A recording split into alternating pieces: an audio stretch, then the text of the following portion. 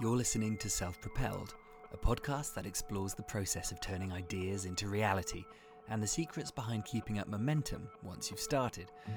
I'm Dave Cornthwaite, and for 15 years I've experimented my way through a series of personal and social adventures, including Expedition 1000, a self-set mission to complete 25 different non-motorised journeys, each over 1,000 miles. I also founded the Yes Tribe, an optimistic community bonded by the idea of making the most of their time and potential, often by saying yes more. Join me for stories and conversations with self-starters, athletes and entrepreneurs who need nothing more than a good idea to add a little fuel to that pilot light burning deep within us all. I am excited to release this final episode of Season 1 of Self-Propelled, a second interview with the wonderful Sarah Ooten, focusing in on her epic 4-year journey around the world by bicycle, kayak and rowing boat. This one has been some time in coming, and I encourage you to be patient with the occasional spots of background noise. This interview was conducted over the phone on a particularly hot and noisy day way back in the summer. So I was sat on the top deck of a double-decker bus and Sarah was a couple of 100 miles away on a farm, and for some reason aeroplanes, buzzing insects, farm animals and local tractors decided to make themselves heard and were basically just pesky at different points. I'm sure you'll agree though, Sarah's stories are very much worth hearing. Thanks so much for giving us another hour of your time. You are welcome. Thank you for agreeing to deliver a ton of chocolate this week. Very grateful. You'll absolutely love. I was just invited to give a talk to a virtual Zoom call to the team at Cadbury's, and they're going to pay me in chocolate, so I might just send you a little hamper. Oh, amazing. That sounds great. Best talk payment ever. I know. Even a paddleboard. That was my best payment ever. Really? Yeah. Wow. Well, I tell you what, getting into public speaking has hidden benefits, doesn't it? It does. Except when the country's in lockdown. There's benefits there. Yeah, welcome to our current life. This is when we start setting up podcasts. Mm-hmm. So, Sarah, we finished up the last episode with you landing in Mauritius at the end of your Indian Ocean row, which is so long ago now. How long was it between the end of the Indian and the early inklings of a brand new adventure, London to London? Well, the inklings actually happened while I was at sea.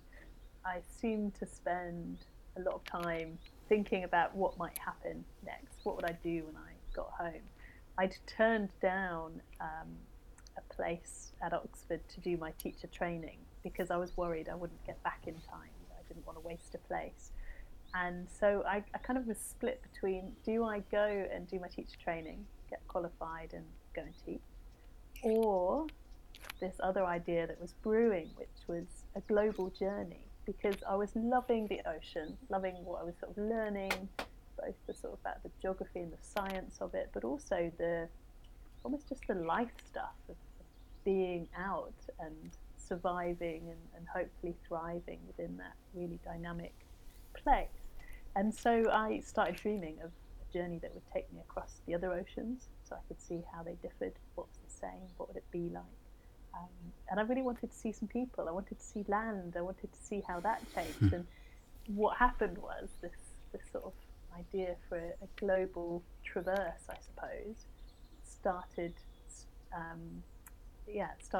occupying a lot of my time. And when I got home, I suppose I felt a bit pressured in both directions, really. Some people wanted to know what I'd be doing next, and I kept it really quiet. I didn't let anyone know for a little while that was an idea. And then on the other hand, I felt a pressure, perhaps perceived, I don't know how real it was, but from people saying things like, "Oh, when are you going to get a proper job? When are you going to settle down?" And I sort of felt this tension, I suppose. But a couple of months into being at home and sort of, I've given some talks about the Indian Ocean and just sort of trying to think about what I would do.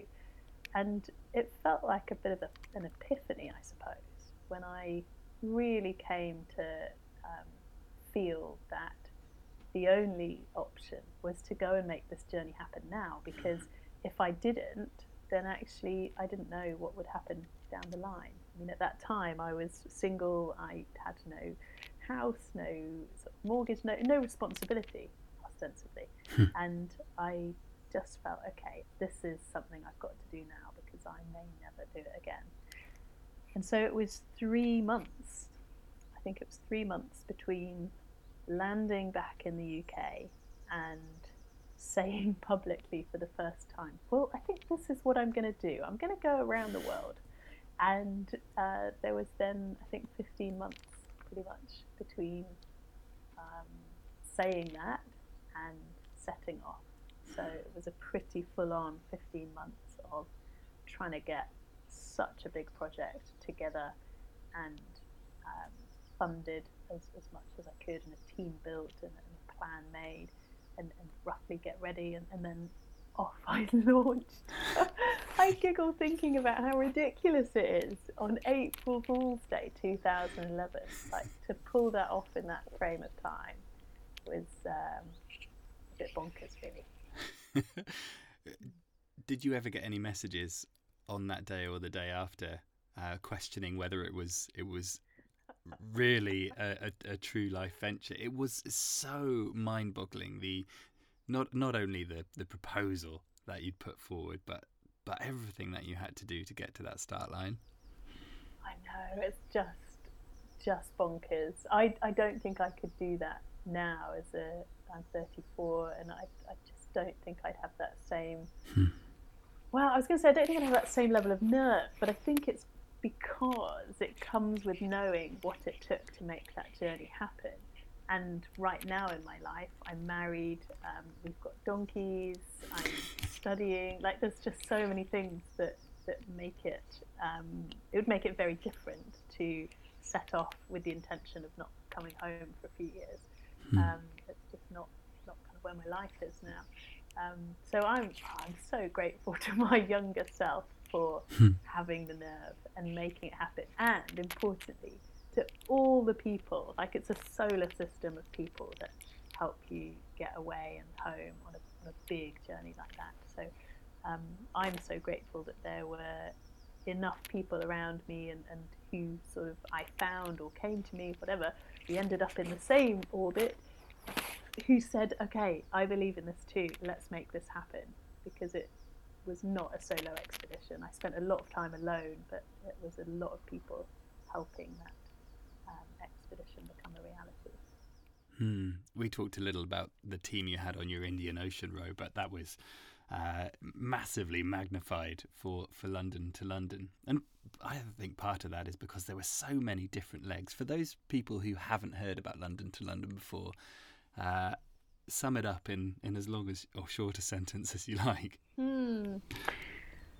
Okay, it was a bid to circle the Northern Hemisphere using human power, starting and finishing in London, using a rowing boat for the oceans, a kayak for the shorter ocean sections, and a bike for everything in between, or my own 2 feet when the bike failed.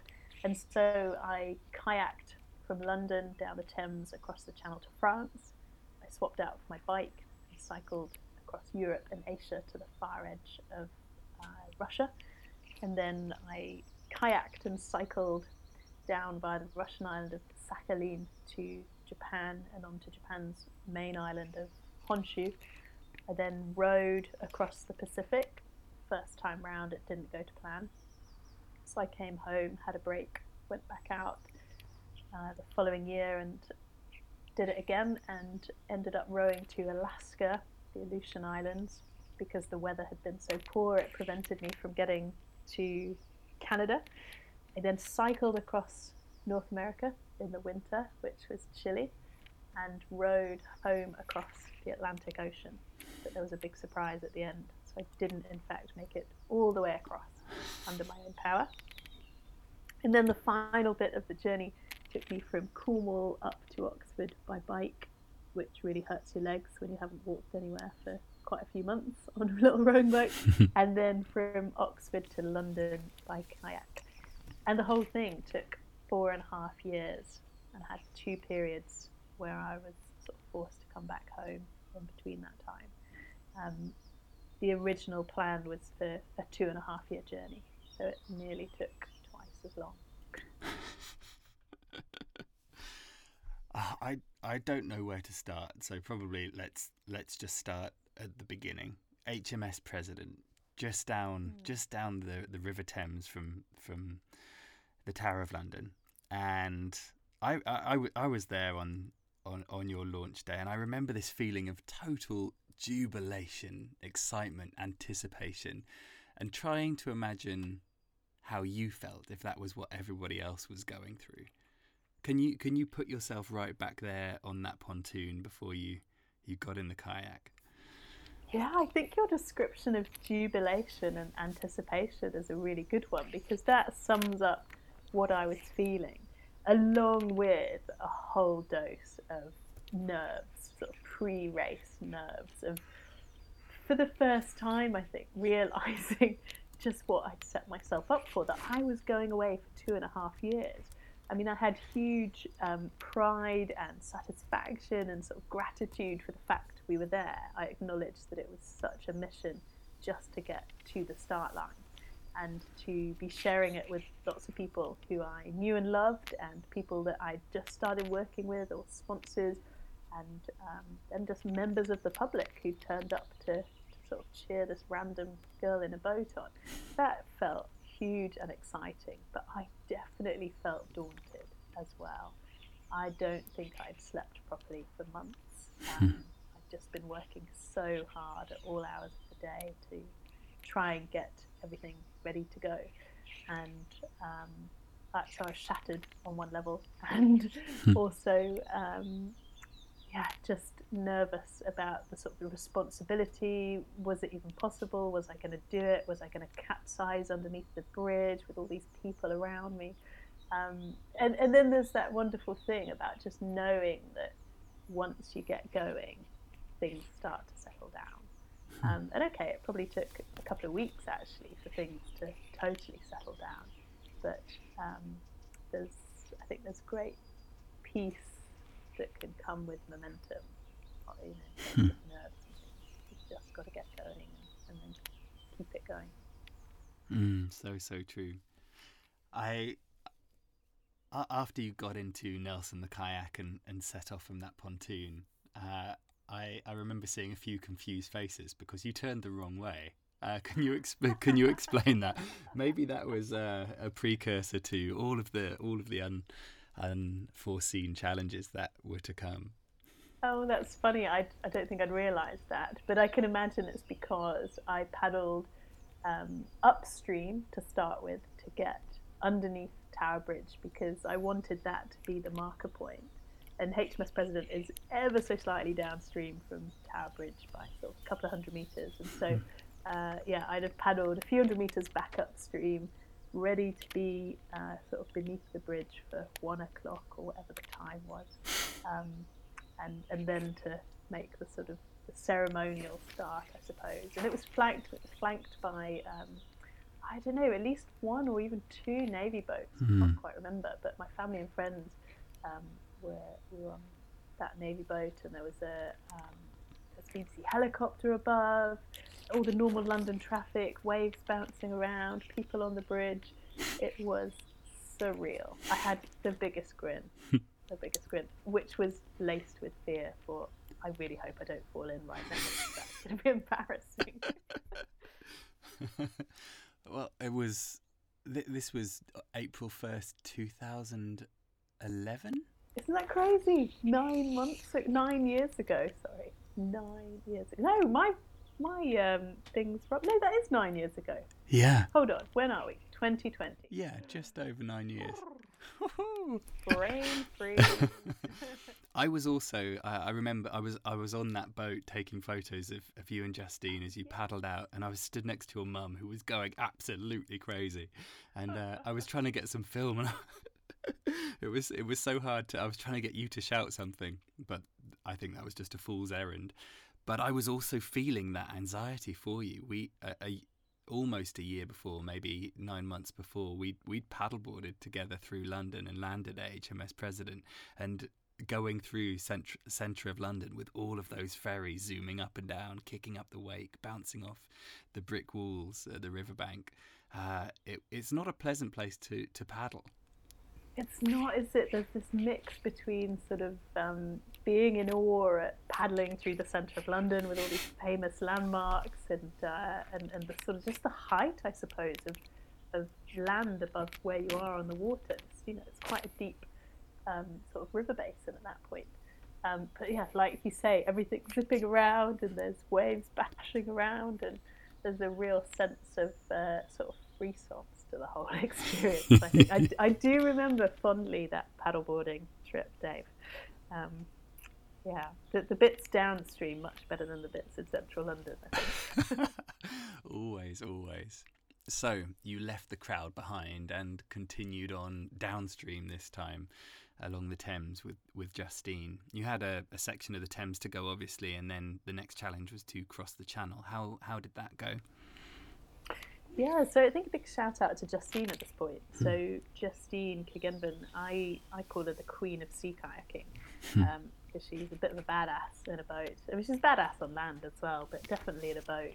And when I planned the journey, you know, kind of sketching out routes in the little bedroom where I was staying in my mum's house, across this massive map spread out across the bed, I knew that the journey would involve some kayaking legs. And I knew that I didn't have the sort of technical skill and experience to pull that off safely by myself. So I looked for someone who would be able to come and keep me safe and be a part of that. So Justine provided that support. And so, yeah, setting off down the Thames across the Channel, what was that like? Oh, I was just shattered. So it was an effort to stay awake in the boat. Because that section is tidal, it's tidal from a little bit upstream of Tower Bridge, about 17 miles upstream. So you've got to plan when you paddle with the tide and just paddle on the ebb and then stop when it's flooding. And so it meant that for a couple of days we paddled on and off, having, I don't know, like a couple of hours sleep when we could, which meant that by the time we got round to Ramsgate sort of area on the Kent coast, ready to cross the Channel, that I kind of had nothing left to give. I was really, really struggling with sort of fatigue, but equally being absolutely pumped with adrenaline as well. So just kept eating and a little bit of sleep here and there. We made the Channel crossing overnight in kind of marginal weather, really, but we did it because I wanted to get going and get across to mainland Europe, and I didn't want to wait for an incoming storm to pass. So I remember we got into the boats and I was thinking, I've only ever paddled in the dark once before, and now I'm paddling across the Channel. This is good. And I remember we were out with these sort of sideways waves bashing into the boat, picking our way through in the blackness. And we had an escort boat, and that was maybe, I don't know, 20 metres off or something. And Justine said something along the lines of, if I'd known it was this rough, we wouldn't have come. And I was thinking, I'm really glad we didn't know it was this rough, because I wanted to get going. And we had a really quite a slow crossing of the Channel overnight, and you get all the sort of sleep monsters and hallucinations, and there's one bit I wasn't quite sure which way was up or down because of the reflection onto the water. And it was such a good sight to see the sort of the lights of Calais just kind of coming out of the dawny, dusky kind of grey, and then it felt like all of a sudden we were there, and we'd made it, and that felt like such a relief. It felt like such a relief and quite a big milestone. You know, we really left the UK behind.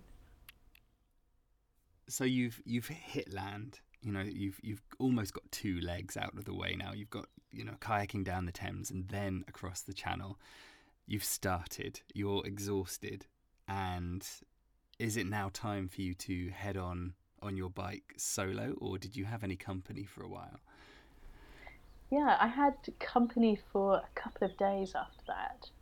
So there was Justine and then Tim, who was logistics manager, and one of my best pals, Claire.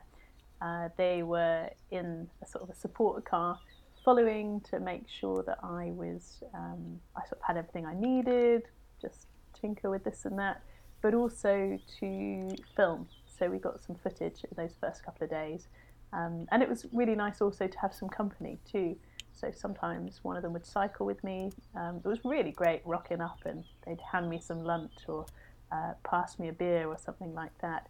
But really, I think it was just a couple of days.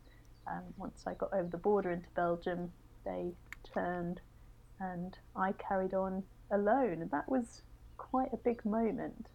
You know, there'd been that huge crescendo in getting ready to leave London. I think I'd been staying down in London for the week before I left. Lots of people, really busy, sort of push, push, push all the time. And then suddenly, it's kind of silence. And it was just me and the bike and whoever I met on the road, which in Belgium was a lot of people actually, generally clad in lycra, also on bikes. So yeah, that represented a real, yeah, it was almost like the start, really, like the real start. Obviously, we'd done all those miles from London, but now it was really just me and the bike. Hmm. I, I feel like I completely understand where you're coming from. On my own trips, I've had so many groups of people join me at different legs. It feels like Forrest Gump sometimes. And I'm always so relieved just to, not that it was a bad experience, but just to get out there solo again and have the freedom and simplicity that comes with that. How long did it take you to ride across Europe, and what was your route? So my route was kind of as straight a line as I could get. I seem to remember um, to sort of take me on towards the continent. I was really looking at where could I go that would be sort of the fastest and most direct route. I was just thinking about getting to the far eastern edge of Russia before winter arrived. So I went through, let's see, France, Belgium, Netherlands, Germany, Czech Republic, Poland, Ukraine, Russia, um, and then into Kazakhstan.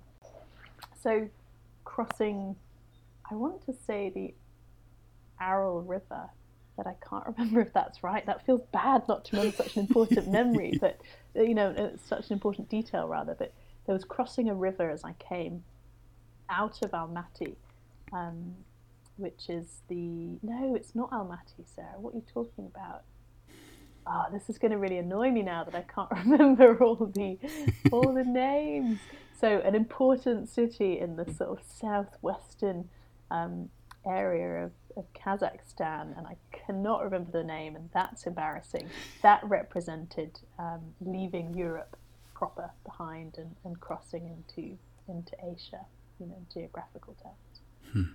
And from there, it was across the dusty steppe of Kazakhstan in blazing heat with snakes everywhere, and then up through the mountains into China, and onto more dusty heat through the Gobi Desert, and sort of onto Beijing and beyond, which then took me back into real sort of Far Eastern Russia.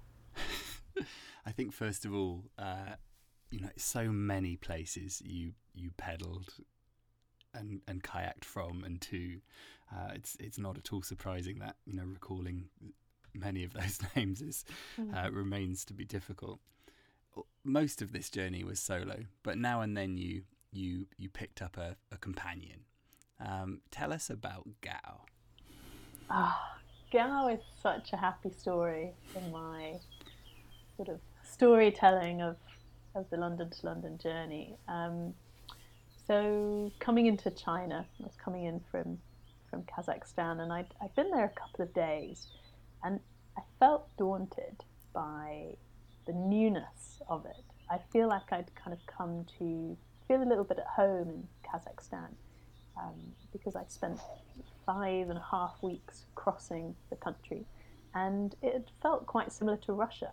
which I'd sort of been in for about 10 days before. So I'd had over 6 weeks of speaking Russian and having sort of similar foods and just feeling at ease to some degree. And over the border into China, immediately things felt quite different, and the sort of the complexity of the language felt a bit daunting, and I was swamped by people everywhere I went. It felt there was no personal space.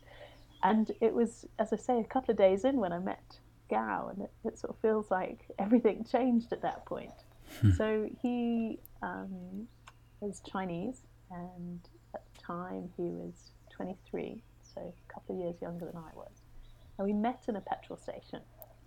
And I was choosing food, and he's getting fuel or whatever for the car. And he was really intrigued by my bike, Hercules, who was sat outside and fully laden with all my gear. And he came and had a chat, and it was really clear that he was really in awe of what I was doing, and that he wanted to have a go as well. He wanted a bike journey. But he didn't know how to do it, and he didn't think that he could, and he didn't think he was strong enough, and so just all the reasons why he couldn't. And I said, oh, dude, it is just riding a bike. You just need a bike and a bag and go and have a go. And I gave him my email address and said that I really looked forward to hearing from him one day. I hoped that he'd tell me about his bike journey. And half an hour down the road, we've gone in our different directions, he pulls up in the car. He's with his brothers and his cousins. And he declared that he wanted to come with me. He wanted to ride a bike across China to Beijing, which is the capital city, and 2,000 miles away at that point, which was not what I'd expected at all. And I remember at the time thinking, I don't think he should come. This is ridiculous. What if he's not fast enough? And what if his bike breaks? And, I'm the one now thinking of all the reasons why he can't come. And he said, there was something he said that was really, really cool. He said, Sarah, you be the leader and I'll be the translator and the guide. And there was that sort of moment of just thinking, well, what's the worst that will happen? And, I've just told him anyone can do this. And now I'm trying to put him off. I should just totally give him a go and see what happens. Hopefully he'll, have a good few days and go on his own way, or would he even go the whole way? And so we wrote a shopping list of things he needed to sort of buy, find, borrow, whatever. Said goodbye, exchanged numbers. And 2 days later, he rocked up at the hotel where I was staying, this sort of planned date. And he was top to toe in red cycling gear. He had a massive Chinese flag out the back of the bike, little Chinese flags across the handlebars. He'd shaved off his hair. He was ready. It was the coolest and probably most surprising thing to happen to me. And we had 5 weeks cycling together, those 2,000 miles. And it just turned to be the sort of the most fun times to be hanging out with this young guy who'd never cycled more than a couple of miles and was learning on the, as he went, how to repair punctures, what to do to look after himself, how to put up a tent. It was just sort of the most special thing to be alongside him as he did that, and for us to have that shared journey together. It was great. Oh, it's just absolutely beautiful, and I'd be surprised if there was another story on your journey that was told more than the one about Gao. Just listen, I've heard this obviously a few times now, but for the first time, hearing you speak about it 9 years later, the contrast, and I find it really funny, the contrast that you've spent 14 months planning this journey and then meet this guy in a petrol station and say, mate, it's easy. All you need is a bag and a bike and have a go. Yeah, and he walks up 2 days later and goes for it. How important is it that we share, these adventure stories? It's so much easier to go off and do something when you're exposed to somebody else who's proving that it's possible. And obviously, the work that that you took to bring this journey together made it possible for Gao in 2 days to get on his bike and enjoy that adventure with you. How important is it that this message is shared from all adventures? Oh, it's huge. It's so huge. And I think one of the reasons why I love Gao's story so much is that it's so relatable. And I don't mean that everyone's going to go and cycle across the desert tomorrow, but the idea that all of us have things that we like to do and that we're a bit scared of having a go and doing it. And we think of all the reasons why we can't or we shouldn't. And I think particularly, when I'm talking about my journey, it was such a massive journey. It did take that long to put together because it was so complex. And I think that can be daunting and somehow abstract. I mean, I find it abstract to think about sometimes. So I really love using Gao's example because we can all relate to what he was feeling and why he hadn't had a go before. But I think we can all imagine without too big a sort of leap, really, saying, "Okay, I'm gonna have a go." And like I say, it might not be cycling across the desert, but I think there's versions of it where we can just say, "I'm just going to get started and see what happens." And I think the power of saying, "I'm gonna see what happens. I'm going to step off the edge and see what works." I think that's so huge, and I'm so kind of excited by just how many lives Gao's story and his spirit has touched. And I don't think he'll ever fully sort of appreciate that. I mean, I've told him lots, but when I deliver those stories to lots of people or share them with the film and just hear people's feedback, and that he is the hook that they remember years later even. I just think that's so special. And I'm so glad that the universe put us in the same place that day and that he was brave enough to ask if he could come with me and that I was sort of brave enough and open enough to say, yeah, okay, let's have a go. And it became such a rich story for me. He became such a motivation for me at different times. So it kind of illustrates that within my journey and the plan for how I thought it would happen, the best bits, the richest sort of stories or lessons, they all came from the stuff that didn't happen according to plan, and the stuff that I couldn't have foretold, stuff that went wrong, in fact. I mean, Gao definitely wasn't a going wrong moment, but there's stories later on where stuff really went deeply wrong. But that was where the magic ultimately came to sort of grow, really. When did Gao leave you? Was it when you made it to the coast? Gao left me in Beijing. Yeah, so we had 5 weeks together, and he was kind of cycling back home. At the time, he'd been in Western China in Xinjiang province with his brother. They had business there, but his family is based in the Hubei province, near to Beijing. So he was actually kind of heading home, and so he stopped in Beijing, and I cycled on by myself, which made for a really different experience. Having had this native Chinese speaker with me for the last 5 weeks and doing things as a team, and Gao would always do the ordering of food and working out of things, and then all of a sudden it was just me on my Todd again. I felt a bit bereft, actually. I definitely missed his company. As much as it was good to get back into soloing again, I also really, just really appreciated what I'd just experienced with him.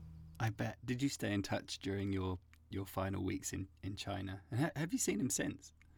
Oh, we haven't seen each other since. I'm really looking forward to the time when we actually do. No, we've just seen each other online as we talk, and we sort of share photos with each other. He did stay in touch through China. Yep, he was really keen to make sure that I sort of left his patch safely, so to speak. And we sort of stayed in touch off and on through the journey as well. And then there was a little bit of a hiatus. I can't quite remember why, apart from in my head, it's that he was being a bit of a rubbish bloke at being in contact. I think for whatever reason, sometimes communication in and out of China is challenging for all sorts of reasons. But he's well, actually I need to check in with him sort of post-corona situation. But certainly earlier in the year when I spoke to him, his little girl had just turned a year old. He's married and he's riding his bike lots. He seemed really happy and healthy. So I really hope that that's how things still are for him. Oh, that's magic. You are going to be a character in stories for that little girl as she grows up.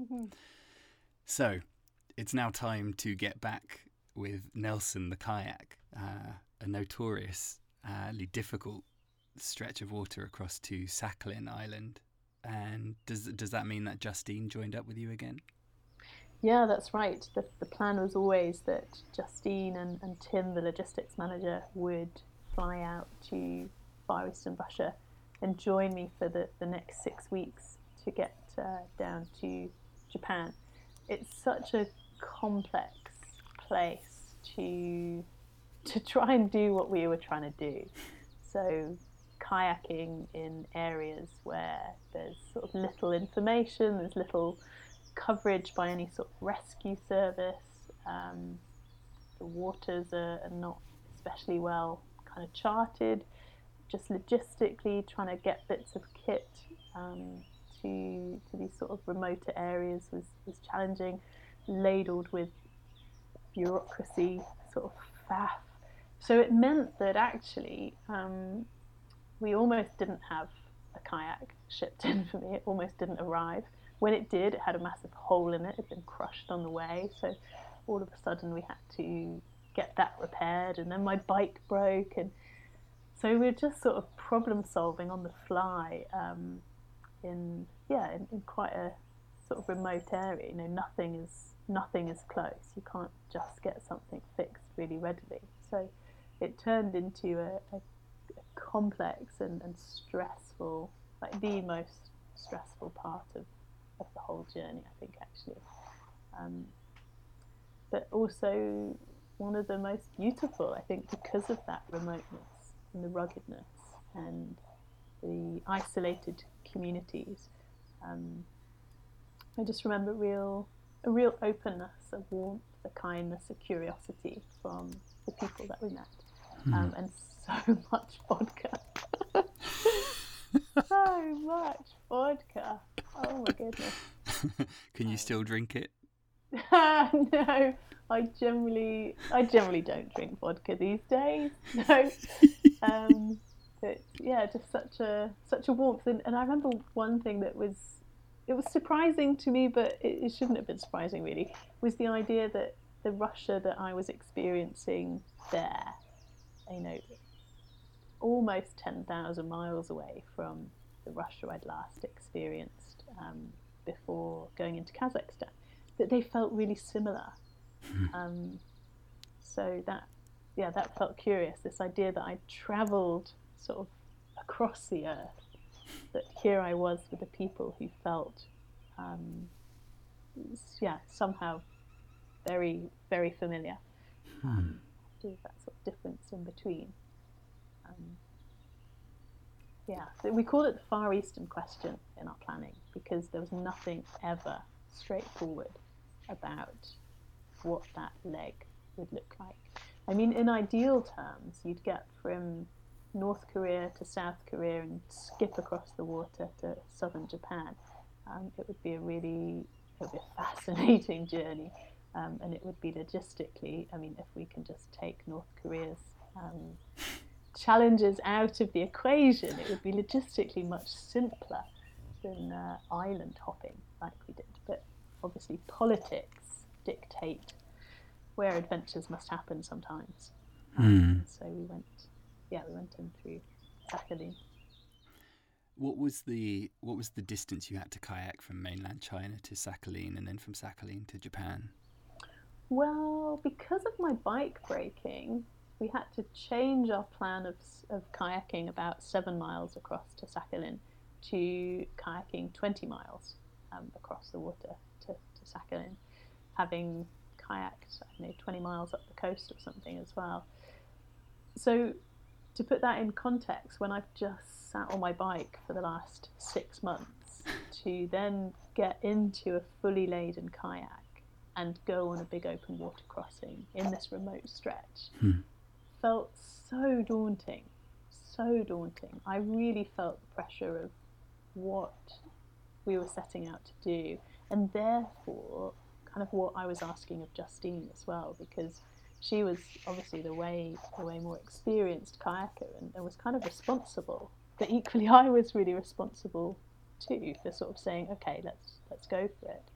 So yeah, I think we had 20 miles up the coast, 20 miles across to Sakhalin, and then I can't remember if we paddled 30 or 50 miles down the coast to where I next picked up the bike, and then was it about 600 miles or something? It was a good few hundred miles to get to the south end of the island before getting back in the kayaks. And we had a really tricky sort of situation to leave Sakhalin and get over to Japan and do it all every step of the way under human power. Because there's rules about where you can sign out of the country, where you get your passport stamped. So we ended up doing this really convoluted, stupidly expensive. I mean, I'm daft. That's what I am, Dave. I'm daft for being so keen to do every step of the way human powered. That we ended up kind of paddling out to sea, putting a GPS fix, paddling back to shore, getting a Land Rover to drive us, or jeeps to drive us in the boats back up to the port where we could officially stamp out of Russia. Then we chartered a fishing boat to drop us at the other end of the island. We paddled back illegally into Russian waters, hit the GPS point, great, that's my human-powered loop, turned around, paddled the 13 miles back to that point that we'd been dropped off, and then we still had another 13 miles to paddle to Japan. I mean, I look at that now, and on every level, it is ridiculous. We were risking being thrown out of the country and never being allowed back in again. We were risking arrest. We were risking, just all sorts of things, and the complexity and sort of financial faff of all of that is way more than I'd be prepared to do now, definitely. But I was so intent on doing it every step of the way that I could. But we did it. Kudos to Justine. She puts up with a lot. Maybe this was a sign of things to come. You know, you spend so long preparing for this goal, and at times, certainly as nature and circumstance starts knocking on your door, asking you whether that original plan was really the wisest thing to go through with all of the way. You made it to Japan, and you then cycled to the East Coast. And not to brush over Japan, but I think the crucial elements of this trip, you know, started to happen as soon as you got to Japan, and prepping for the Pacific Row. Would that be fair to say? Yes, that would be fair to say. I'd always imagined that the Pacific would be the party piece to the whole journey, because it's long and it's arduous. I imagined it would be filled with wildlife. I knew I wasn't going to get an easy pass to cross. You never do with an ocean row.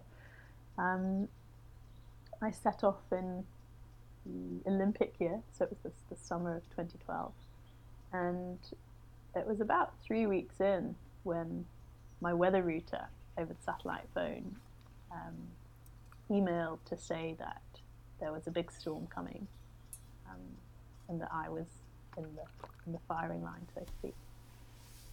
It was a tropical storm that would be downgraded to it was a typhoon that would be downgraded to a tropical storm by the time it reached me a week later, and that I had a decision to make about what to do. Was I going to request a pickup from passing shipping before that cleared out of the way, or was I going to batten down the hatches and see what happened. And on the back of data that was coming in, and chatting to different people and sort of thinking about things myself, I decided that I was going to stay. And it's an interesting thing to look back on now. Do I regret it?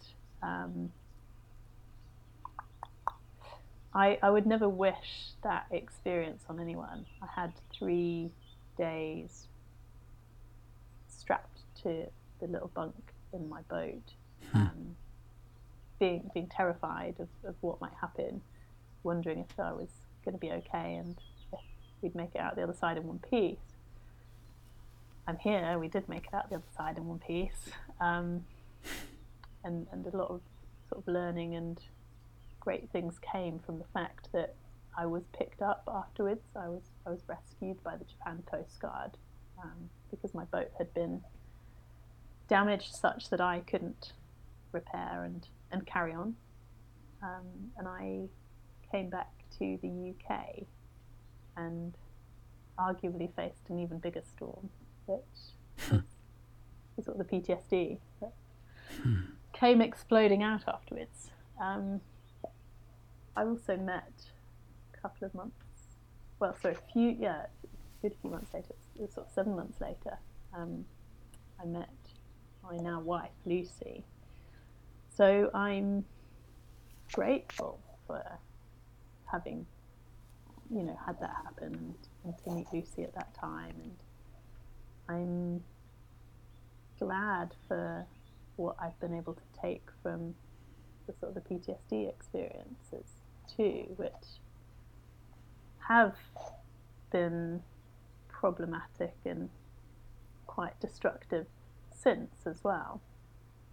But I think when you go through stuff that profoundly affects you like that, deep pain and anguish, and you're taken to edges of self-destruction that you've not been to before, it just comes with that an empathy and a sort of a knowledge that is then helpful to other people, and sort of an understanding that I'm really grateful to have. So on this side of things, I'm grateful for what that storm gave me.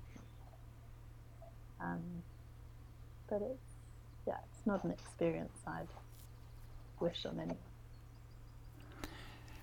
Maybe there's a certain US president that would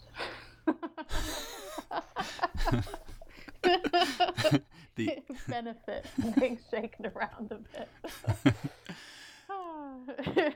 Let's not dive into that one.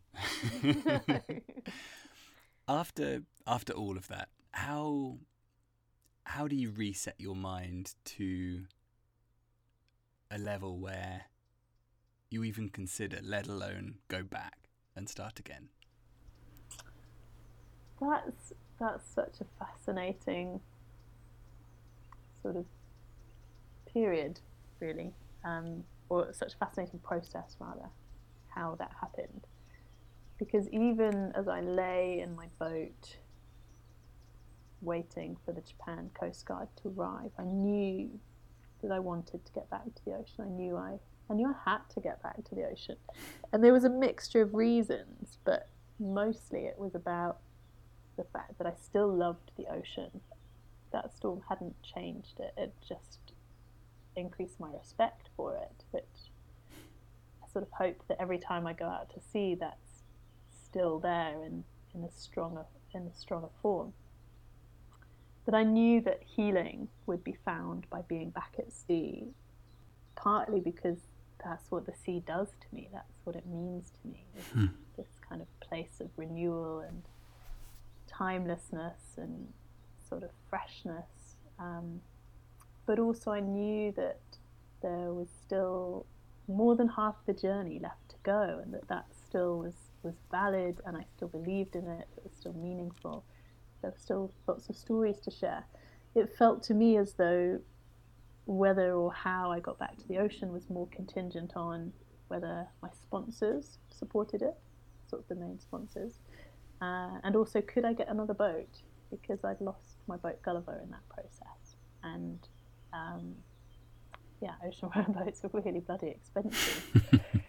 So how would I do it? Like logistically, how would I do it? And once I'd found answers to those, which was yes, those main sponsors still supported it if that's what I wanted to do. And then amazingly, the insurance paid out, and I was able to buy a second-hand boat. So that was kind of one narrative, I suppose, was the practicalities. And I think in some ways that was kind of what pulled me through on the sort of more fundamental sort of health level, was just being so focused about getting back out to sea. I spent a lot of time swimming in that time. I just followed the black and white line up and down the pool, up and down the pool. It felt as though in the pool, where things boiled down to just keeping your body moving and keeping breathing in as calm a way as possible, it felt like that was one of the most peaceful places that I could be, because when I was outside of the pool, I just had this riot of self-destructive, battering kind of language going on, and real physical symptoms of fear and adrenaline pumping all the time, and it was a really difficult place to be. So if I could be in the pool swimming, if I could be out walking my mom's dogs, or lifting weights, that was kind of my space of relief, I suppose. And I think bit by bit that helped move me forwards, along with kind of opening up to just a few people about what was going on. Because when I first came back, I felt, again, a perceived pressure, probably, that I should be okay and everything should be fine. Because a few people said, "Oh, you must be so happy to be back." And on one level, yes, there was happiness and gratitude to be home and safe, and to see people that I hadn't seen for 15, 16 months. But on another level, my body still thought that I was trapped in that boat on the ocean. And so it was this really weird kind of existence of pretending that I was okay and actually inside being torn apart. So yeah, not the best of times. They were difficult times. Did you feel on a level when you got back to Japan, and what, unlike the Sakhalin kayaking leg where you marked that GPX spot, did you do the same just before you were rescued by the Japanese Coast Guard, before you left Gulliver, or what was the thought process behind restarting that leg? Well, I knew that the ocean was still the ocean, with all its kind of wonder and magic and stories, and that the whole journey had that same meaning for me as well. And so I knew that I had to go back and row the Pacific. That's what I wanted to do, and it was a need.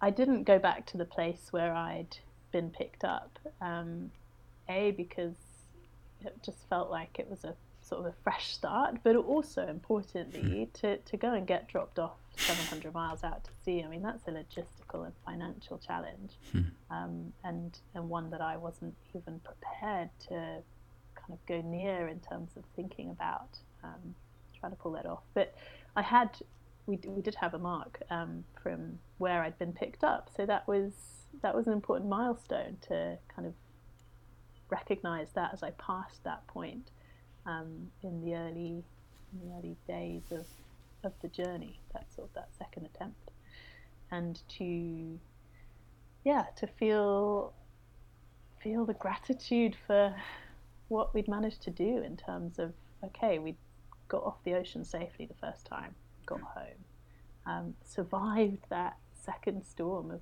the PTSD and sort of fallout of that that time, and then get back out to the ocean. I mean, it was kind of no easier really to get back out a second time within a short space of time as well than it was to get there to start with. So it felt like a huge relief really, this kind of marker of, okay, we survived and we're going forward still. Still worth it.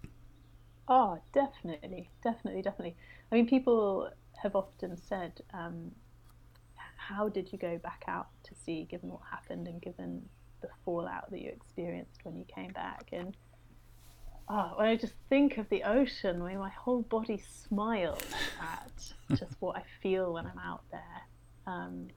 It's a sublime place to be. I mean, you've been out in the deep ocean. You just can relate to the space, the vastness, the dimensions that are just mind-boggling.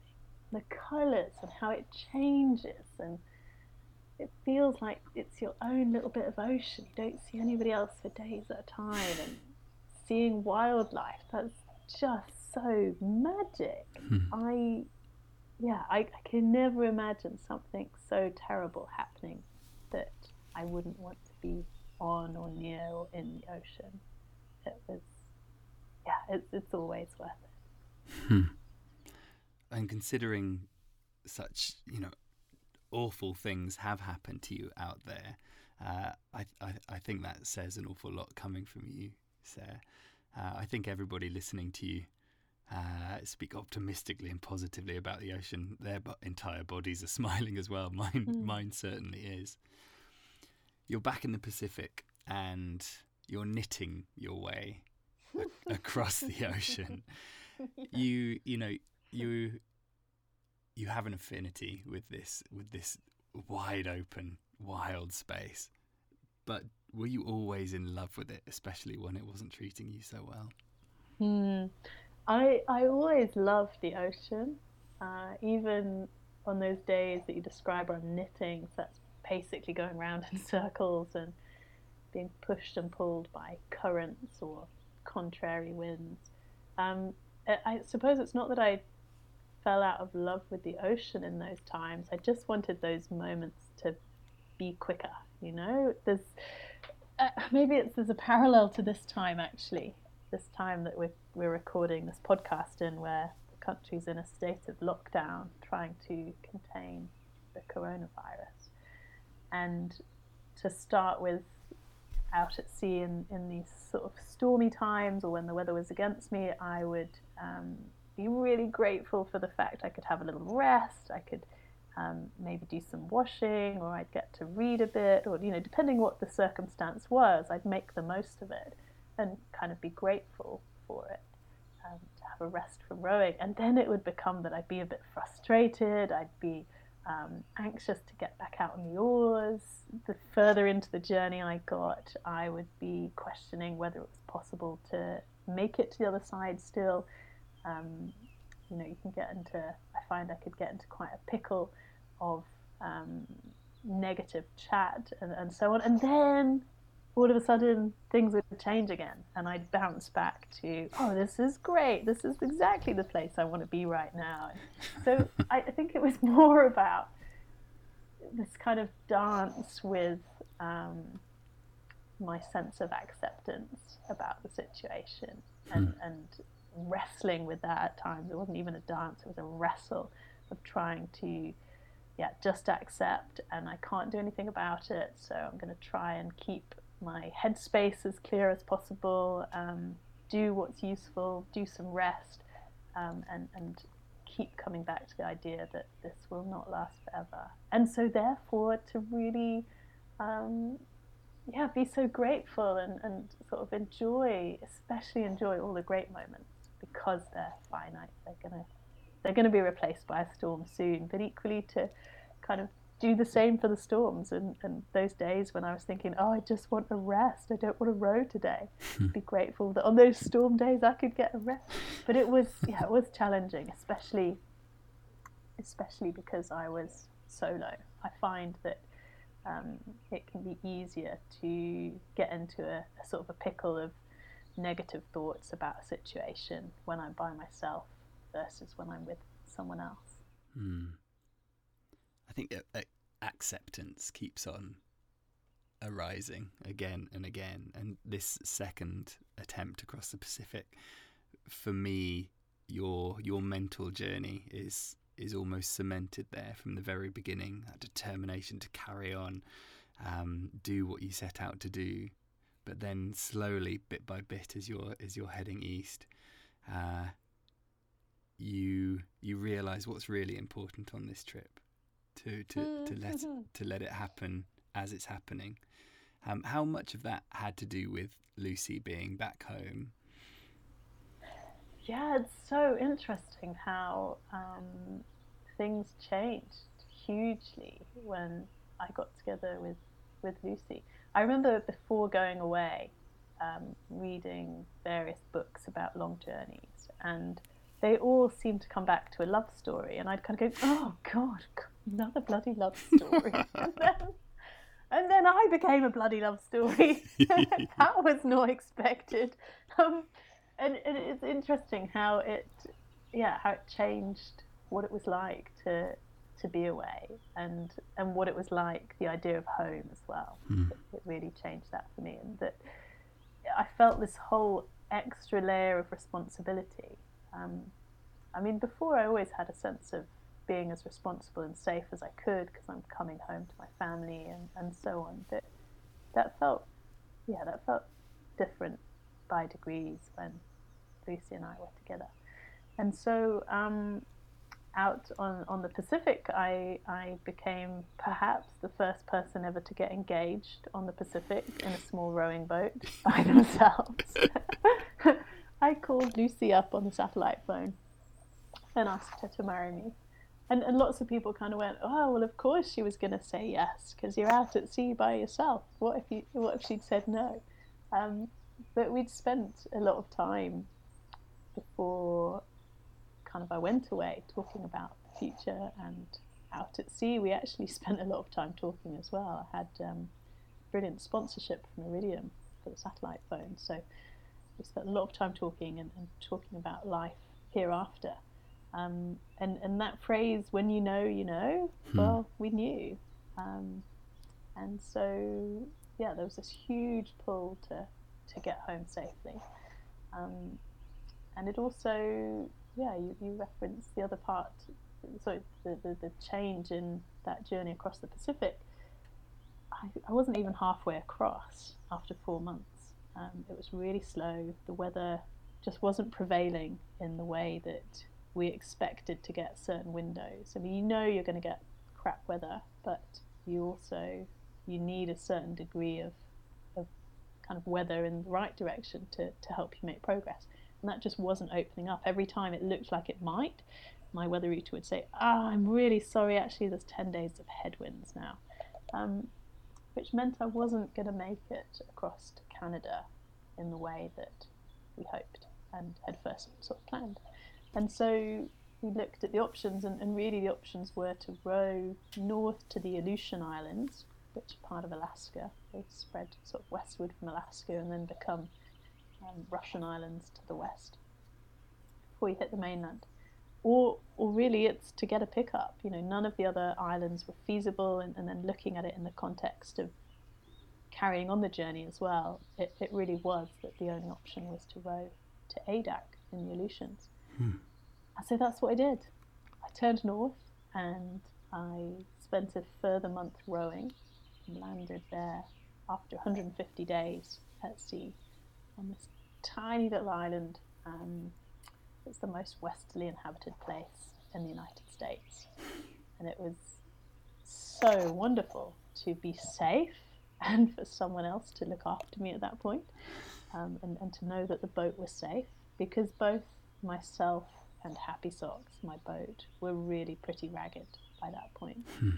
And in fact, I flew home to the UK a week later and was diagnosed with pneumonia. And then on coming out of hospital, I had sort of an anaphylactic reaction to my mum's dogs, basically my immune system was spent. It was absolutely ragged, and that was my body's way of screaming at me to stop and take a bit of notice. So yeah, the Pacific Take Two didn't end in quite the way I imagined either. In fact, all my ocean rows end slightly differently to how I planned. It's like they've all got a pact with each other. It's just keeping you on your toes, Oots. That's it. That's it. How long was it before you got back to Adak and began that mesmerising island chain paddle towards mainland?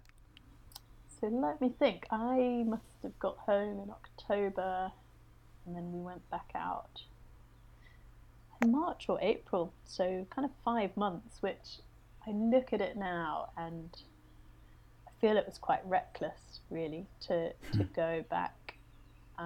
For me to go back with that level of ill health at that point, it takes a lot to recover from pneumonia, and it takes a lot to recover from your body's immune system basically imploding. And I was not recovered. I'd had so many rounds of antibiotics and steroids in those intervening months. I was on really high dose allergy medication. I'd put on loads of weight because of the steroids. I was still really reactive to things. So I definitely wouldn't make the same decision now about going back so soon. But at the time I was so focused on keeping the momentum, on keeping going, and I still at that time had the attitude of, yeah, my body gets through anything. And so Justine and I went back out in the spring. Lucy came with us, in fact, and we prepared the boats as best we could, and sort of packed up all our food and things.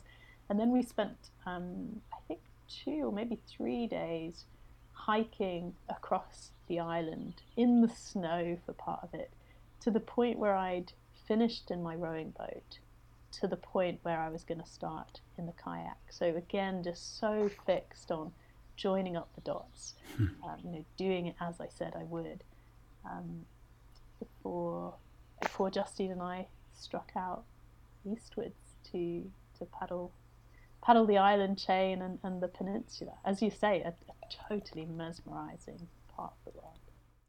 I think that journey introduced so many people to the Aleutians, a chain that they'd never heard of before, and that was a really, really interesting section of this trip for me to follow. I absolutely love the idea of paddling from island to island. There's a real romanticism about that. But even this 3-day hike across Adak to get back to your restart point, in the poor health that you were dealing with, let alone getting into the kayak and heading across some pretty dodgy straits of water from island to island. How did your physical health improve as you got in the kayak and continued on and on, or did it improve? Did you continue to struggle? Yeah, I mean it did improve, but I still sort of look at where I was when we finished to kind of where I am now, and I just think it's not a good time. What I was asking of my body in that time, and there's no wonder that it didn't improve more, really, because you're putting such stress on your body, and actually your body needs that energy to just repair itself. It's amazing that I didn't get even worse, actually. But I think being outside 24/7, really, and in a sort of sea environment, it was as allergen free as it could be, really. So yeah, on the one hand, I definitely improved in terms of my health, but on the other, it was still a huge strain, and that's something that I don't really think I'd fully understood at the time, and therefore Justine hadn't either, actually, and I think that's something that only came later from both of us, was this sort of understanding of, oh right, yeah, actually you weren't that well at the time, were you? And a sort of a softening towards that idea. Because, like you say, it was an arduous few months. So it's 1,500 nautical miles, really remote. We probably called in at, I don't know, off the top of my head, I want to say sort of 7 or 8 communities along the way, and perhaps there's another few that we didn't get a chance to call in at. So you've got big stretches between settlements. The topography of the area is incredible. So it's part of the Pacific Ring of Fire. So you basically got all these volcanoes popping up out of the sea, and the sea floor is sort of correspondingly diverse and full of peaks and troughs and everything. And the way that you've got the north, sorry, the cold air of the Bering Sea to the north, meeting the warmer air from the Pacific to the south, that's also kind of flooding and ebbing through those gaps along that crazy sort of topography of the bottom, makes for some really challenging, feisty waters, and they're not very well documented because nobody quite knows what's happening. You can have some rough charts, but they can still do something quite different when you get out there, the tidal races. So really demanding paddling in remote areas makes for pretty high levels of stress, particularly when those distances between some of the islands or safe places to land are also really big. Like one crossing was 50 miles on one day, for example. And other days it might be an 8-mile crossing, but that might take you 3 times longer than you expected because a massive tide race kicked up and kept pushing you away from land. So it constantly kept us on our toes. And when we got to the peninsula, about 800 miles in, you then get the added bonus of having bears to look out for. So that added another level of sort of excitement and danger, I suppose. In the film Home, which has been just gorgeously made about this entire journey, I think my favourite bits are the bear encounters. Your face is just an absolute picture. I absolutely love those bits. Especially the bear encounter, we get a lot of chat about that. The time I was in a stream having a little wash, and I thought I saw Justine, and I realised, shit, Justine's a bear now. And this bear came padding down the river towards me. And it's funny because before that moment, I'd always thought that my first sort of bear encounter up close would be this real spiritual experience where I'd be kind of talking to the bear and ever so calm. And actually what happened was I was a squealing wreck, and I ran away from the bear and fell over and splashed such that the bear thought it was a great game to chase. So yeah. Oh gosh. Eventually it was time to get back on Hercules the bike again. This is just absolutely incredible. Every single one of these legs of your journey is a lifetime adventure to be proud of for a normal human being. And you've been through so much already, and then you decide to choose one of the worst winters on record to start cycling across North America. Were you tempted to hold off again? No, there was no temptation to wait anymore. The need to keep going was really strong, not just for sort of the momentum for my sake, but also the fact I had a team of people supporting me still. And I think there's only so many times you can say, oh, lost a boat, will you wait another year so we go again? Oh, gone to the wrong country, can we wait and go a different route round? And sort of keeping that support of sponsors. It was a real stress by this point to keep the expedition financed. I took on debt, and I kept going back to sponsors kind of saying, oh God, my medical bills have just shot up, or oh, we need to buy this bit of equipment. That was a real stress, and it did at times start getting in the way of really being present with what was going on around me. And I really didn't want that to be any more prolonged than it needed to. So I knew that I needed to finish. And by this point also, I I was getting really homesick for Luce, such that as I came down through the Northern Rockies, I was even considering stopping and just kind of going, nope, I'm in love. I'm going back to Lucy. I'm knocking this on the head. And I'm really glad that she said, no, don't do that. And she came out to join me, and we cycled across Canada together, which was not very romantic because we were top to toe in down jackets and neoprene masks and all of that to stop things freezing.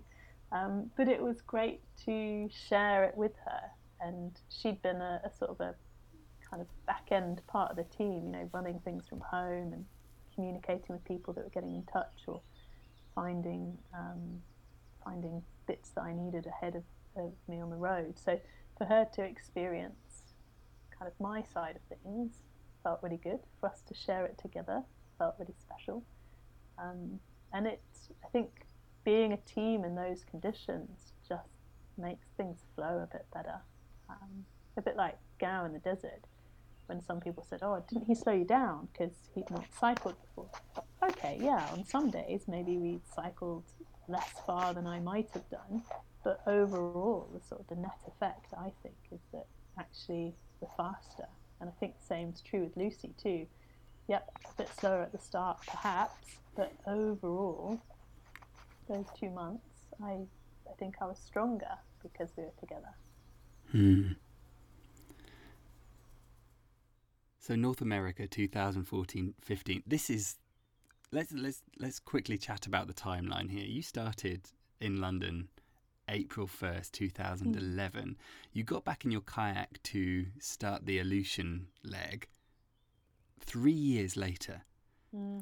It took 7 months then to ride your bike across North America, and then the Atlantic then stands between, or rather sloshes between you and the UK, the end of this epic trip. Happy Socks, I'm guessing, was, you know, how was Happy Socks picked up from ADAC and taken to Massachusetts? Well, it's quite the logistical, feat to bring something from way out in the Aleutian chain. So she was put on a barge to start with, and the barge makes kind of, I think it's monthly or bi-monthly deliveries sort of between Seattle all the way up the chain. So she went on a barge down to Seattle, and then she got containered and went sort of through the canal back across the Atlantic. And I'm pretty sure she went all the way back across the Atlantic to the boat builder in the UK to run repairs and install a wind turbine. I'd run out of power on the Pacific, and it kind of meant we went under the bows of a container ship, which is not ideal. And so I needed to have a wind turbine on there for additional power to the solar panels. So yeah, she went back home to the UK, got all the work done, got loaded up with gear and things, and then back out to Massachusetts. So the irony in me wanting to make a human-powered, sort of self-propelled journey around the planet was that my kit did loops and laps and so many more miles than me. Yeah, quite the logistical feat. All bad. But we met up again in the spring of 2015. So I'd just cycled in after a really slow, long winter. There was still snow on the ground in Chatham, Massachusetts, on the Cape when I landed. I mean, little pockets of it in the forests, but it was there nonetheless. And then I had, I think it was probably 4, 5, 6 weeks, time kind of eludes me, a number of weeks getting ready to row, trying to switch out between cycling and then getting my head in gear for making sure the boat is as ready as possible, everything's packed on board, that I'm as ready as possible, getting some physical work done, so to speak, like some massage and physio to try and encourage my body that it's a good idea to go rowing. And then tune into the headspace as well. Getting ready to self-isolate for a few months. Which by now you're well practiced at. Were you really ready to get back in the boat with, another 4 months at sea yet again, crossing yet another big ocean? The Indian and Pacific ticked off, the Atlantic left to go. Let's talk about that leg. Were you ready for it? And I mean, suffice it to say, of course, it wasn't simple. I was ready. I was ready for the idea that home was just across the water, that I was nearly there. It was just the Atlantic left to go, but also obviously that caveat that it's still the Atlantic Ocean. It's huge, it's unpredictable, and that there's no tickets to a safe passage. You're still open to all the sort of the laws of chance and an unknown as well. But I was really savouring the idea. I was really keen to savour the idea that this was probably going to be the last time that I ever soloed an ocean in a rowing boat again. Just had that sense. So yeah, there was a mixture of being so ready for it, but this kind of almost a wistfulness. I don't know if that's the right word, but a real acknowledgement that this part of my life was probably coming to an end. And off I went. It was probably the most peopled of my departures. I had a huge send-off from Chatham. I'd really got to know quite a lot of the local community, and I'd been very welcomed and very well supported by them. So it was very special to have the beach lined with loads of kids and people cheering, and a couple of boats coming out with me filled with sort of new friends that I'd made. And also Lucy had flown out from the UK to be there for the launch as well, which felt so special. But also this other layer of such an extra challenge as well. I'd never set off on an ocean row before with someone so close to me. They'd all been sort of friends that I'd recently made. So that felt, so special, but also such a sort of an emotional pull as well, seeing that the person I loved the most sat on the side of this boat in tears, and knowing her sort of fear and worry, and just feeling hugely that responsibility to do everything I could to come home safely. I suppose the fear and worry was justified. A couple of months later, the knitting continued once more, and then how do you feel as you're crossing the Atlantic now? Very aware of what being in that small boat, or a small boat that size in the middle of a storm, can feel like and can do to you mentally and physically. How do you feel when the storm starts to brew again? So, there was a lot of stormy stuff on the Atlantic, and I noticed that my threshold for that fear to start with was much lower.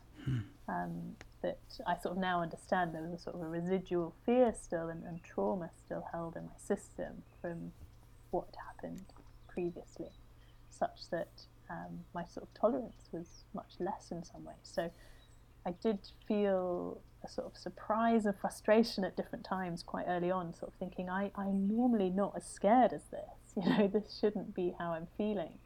But it's settled in, and you get used to it, and you find different tricks for managing that fear. And I had such an amazing experience for many reasons. Certainly it was the most social of oceans in my sort of experience of ocean crossings. I had flybys from the Canadian Air Force, I think they were, sort of out on patrol looking for baddies. And they did a few flybys, and I had chats with them over the radio. I spoke to fishing boats. I'd never been close enough to speak to fishing boats before. I had ships turn around and come and check on me because they kind of thought, oh, what's this little white boat doing? And I had a resupply from some French yachts as well.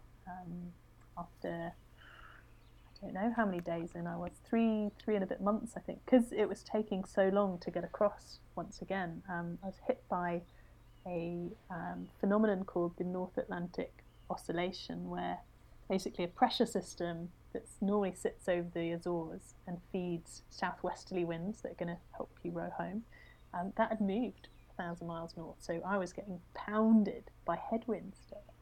And so I saw these wonderful French sailors dropping off some food and supplies to me.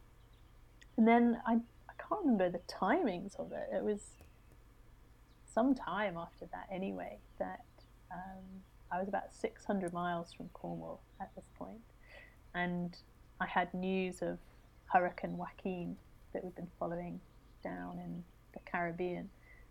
Instead of going inland, it was now set to head out to sea, and it was coming my way. And so once again, my weather router, pitched this news to me and said, what do you want to do?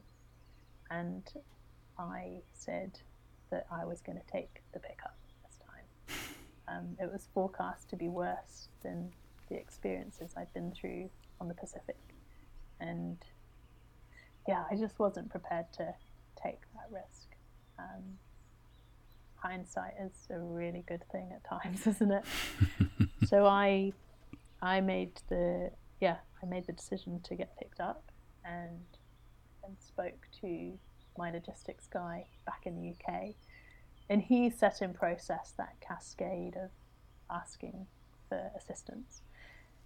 And it was about 4 hours later, I think, that I was picked up. I made contact with the ship who was sort of closest and coming my way, the Federal Oshima, and I'd roughly packed a few things and trying to sort of come to terms in my head with the idea that all of a sudden my ocean was going to be over and that I was probably leaving my boat. It was a really emotional few hours. And then the pickup happened in not the best way. I mean, if ever there could be a best way, I mean, you're doing something in quite dynamic conditions. But essentially, I ended up between their big boat and my little boat. So I had this moment of thinking, you're here to keep me safe, and this doesn't feel very safe right now. You were in the water? Yeah, I ended up falling between the two boats.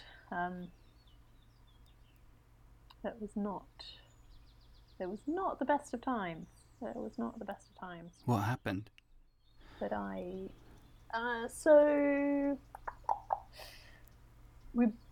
they manoeuvred their big boat and to sort of be beam on, so sideways on to my little boat, and the weather, and I manoeuvred into position, and lots of people shouting, and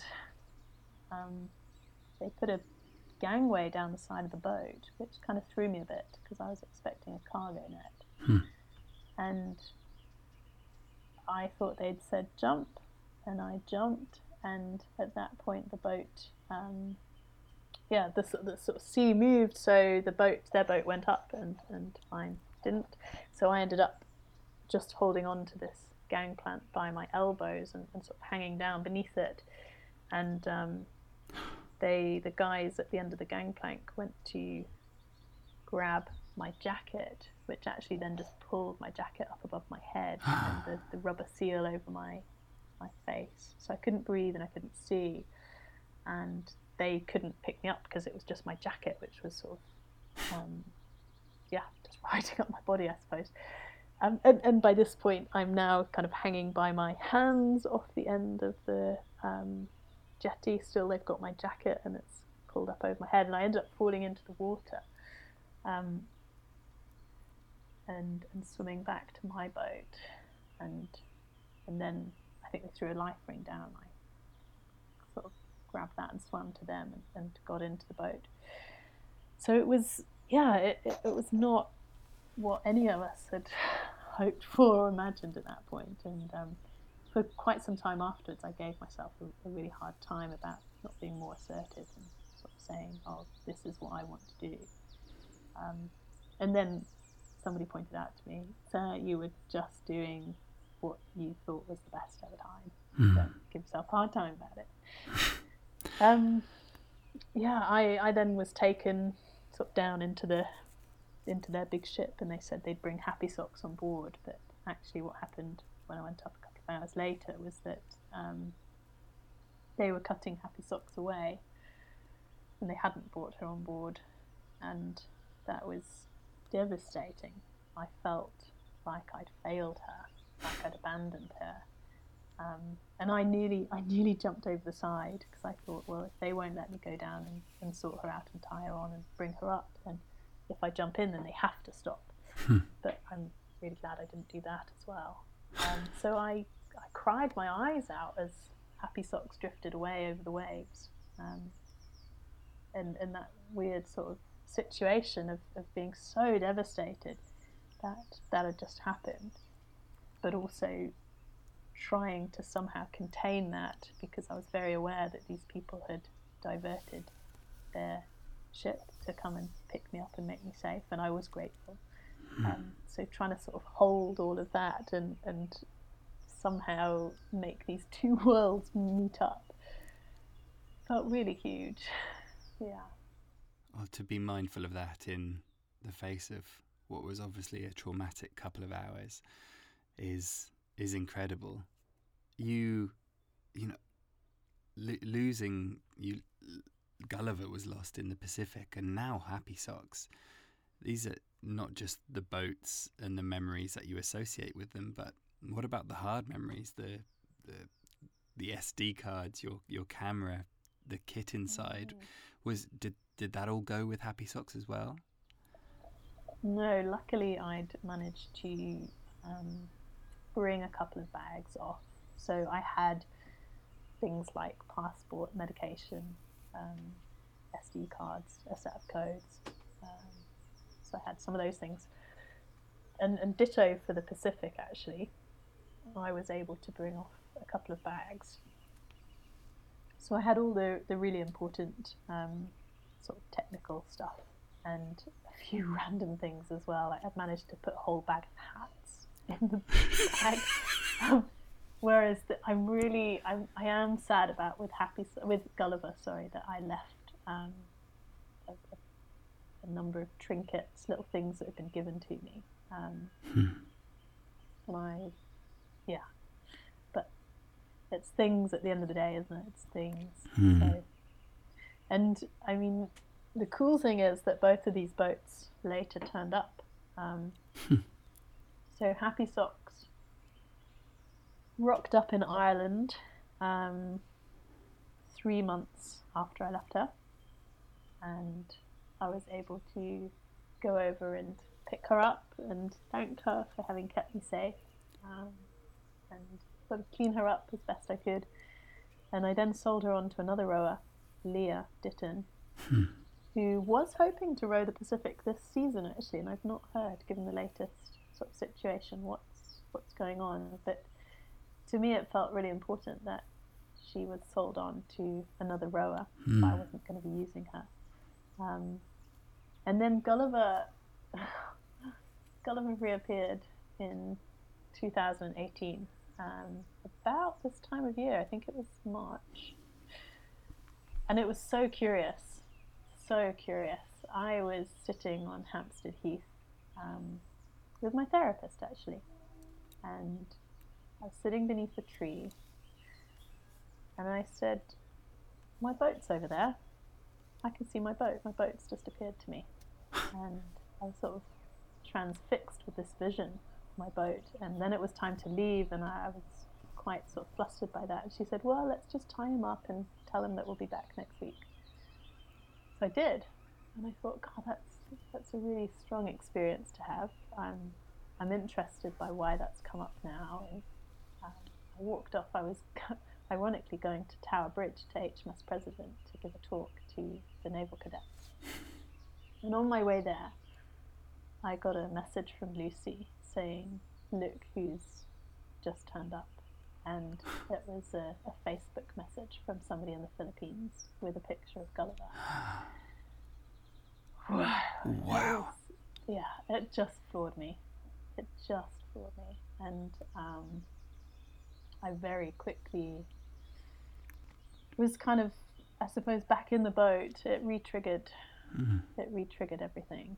And I had a few really difficult months trying to kind of move through that and reach a place of sort of peace again. And actually it's been quite a big journey since, of realizing that what happened on the Pacific was kind of layered up with other losses and traumas and things as well that have all had their time and space and sort of healing in different ways now.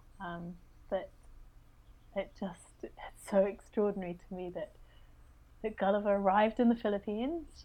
That's really cool and special. And to think of all the things that he's seen and what animals must have landed on him in that time, and to then come to a place of letting go, actually, of kind of knowing, okay, I know how that part of the story ended, and that's all I know, and that's all I will know, because it was so difficult to communicate with the people who got in touch to tell us that they'd found him. People didn't reply to stuff. Other people said they were involved, and I sort of just realized actually that I had to let go and accept that Gulliver was a part of their lives now, and I'm sure and I hope that he's being useful and valued in a different way, perhaps. And finding some peace with that. Finding peace. You had one final, or maybe two shorter legs back in the UK to finish the geographical journey, at least.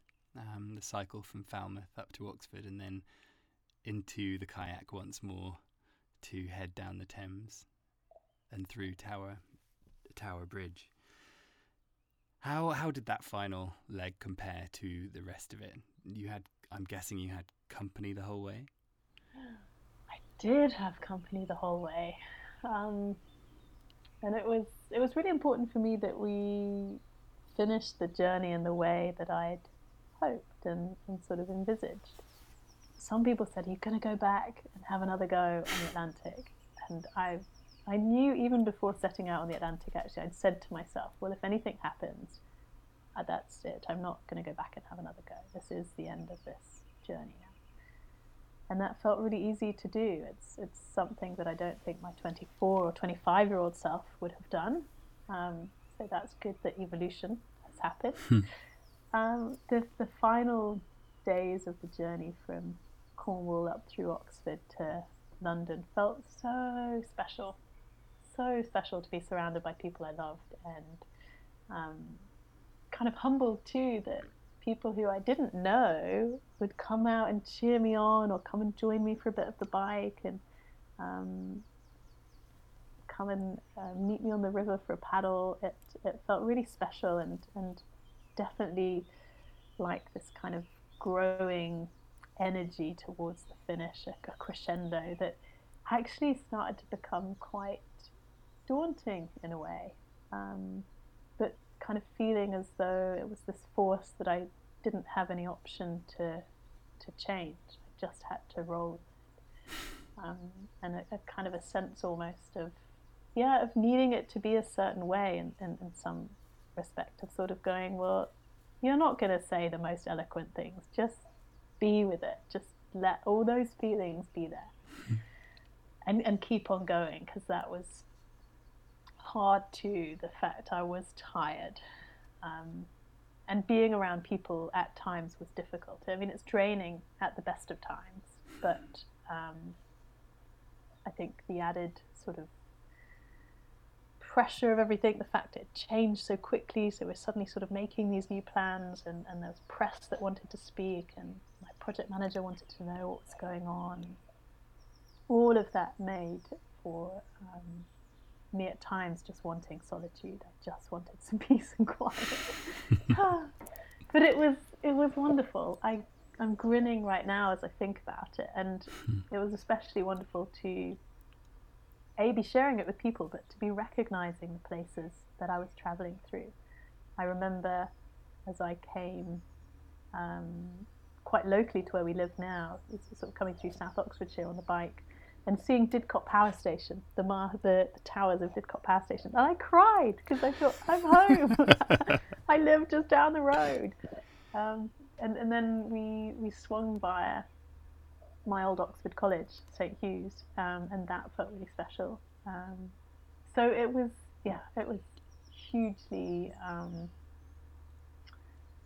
grin making to do those miles with people I loved and new people that I didn't know, but I felt grateful to. And then all of a sudden, it was November the 3rd, and I was due underneath Tower Bridge.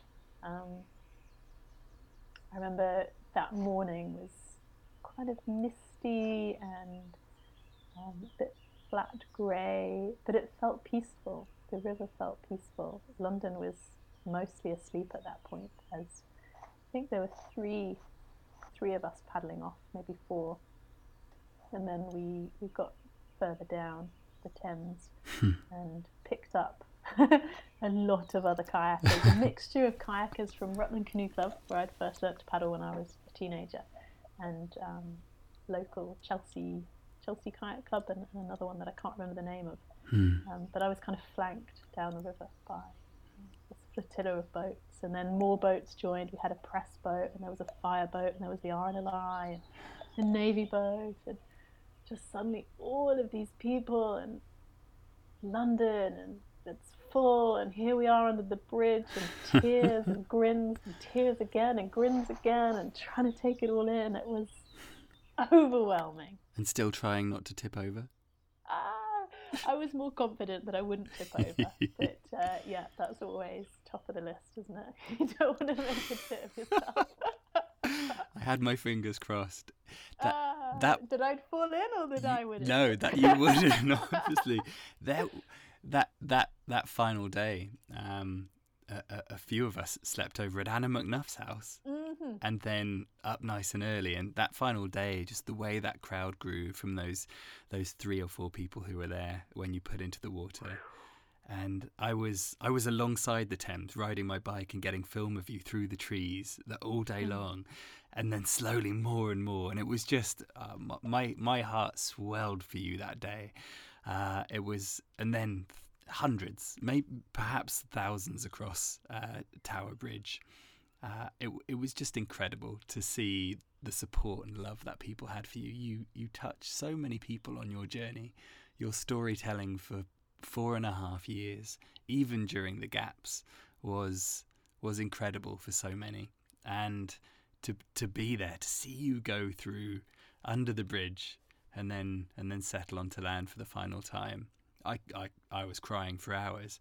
How did you feel? Well, can you explain the emotions of finally getting out of Hercules? Sorry, Nelson. Yeah, it was just full. I flipped between tears and grins and not being able to say anything, wanting to hug people and wanting to disappear into my own sort of solitude somewhere up the river, quiet somewhere. Because at times it felt too much. It felt like I might just burst. I didn't know what to do or how to do it. And sort of swinging between that and then going, no, just be with it. Just grin like a Cheshire cat. That is what this moment is. If it's grinning, if it's tears, just let it be. Coming up out of the boat, I could just hear this sort of swell of cheers and cheering and squealing, and my mum was blowing on a big whistle, and there was a gospel choir singing, which was just lovely. The kids cheering, and I ran up the the gangway and was just met by a wall of photographers and big lenses going click, click, click, click, click, click, click. So it felt so good just to sink my arms around Lucy and sort of bury myself into her neck, and almost not want to let go of her.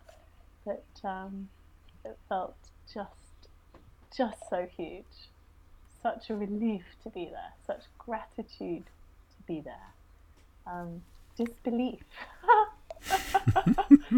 Disbelief that we finally got home, finally made it. And I remember not really being able to say anything. The cameras wanted me to say something. Everyone's quiet, waiting to listen to what I've got to say, and I just felt like I didn't really have words. But then someone handed me the champagne, and that just felt huge to, put my finger over the end and spray it everywhere. I could do that. The words weren't needed there.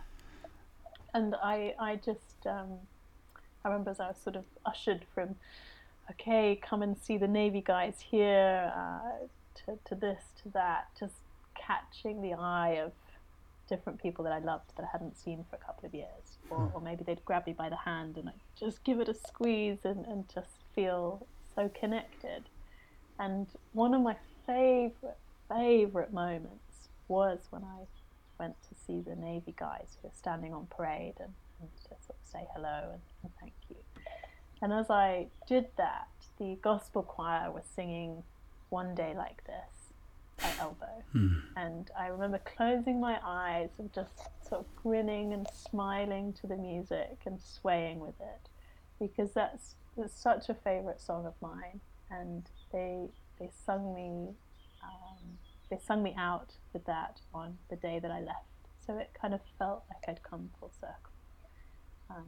So much had changed, but so much was the same as well.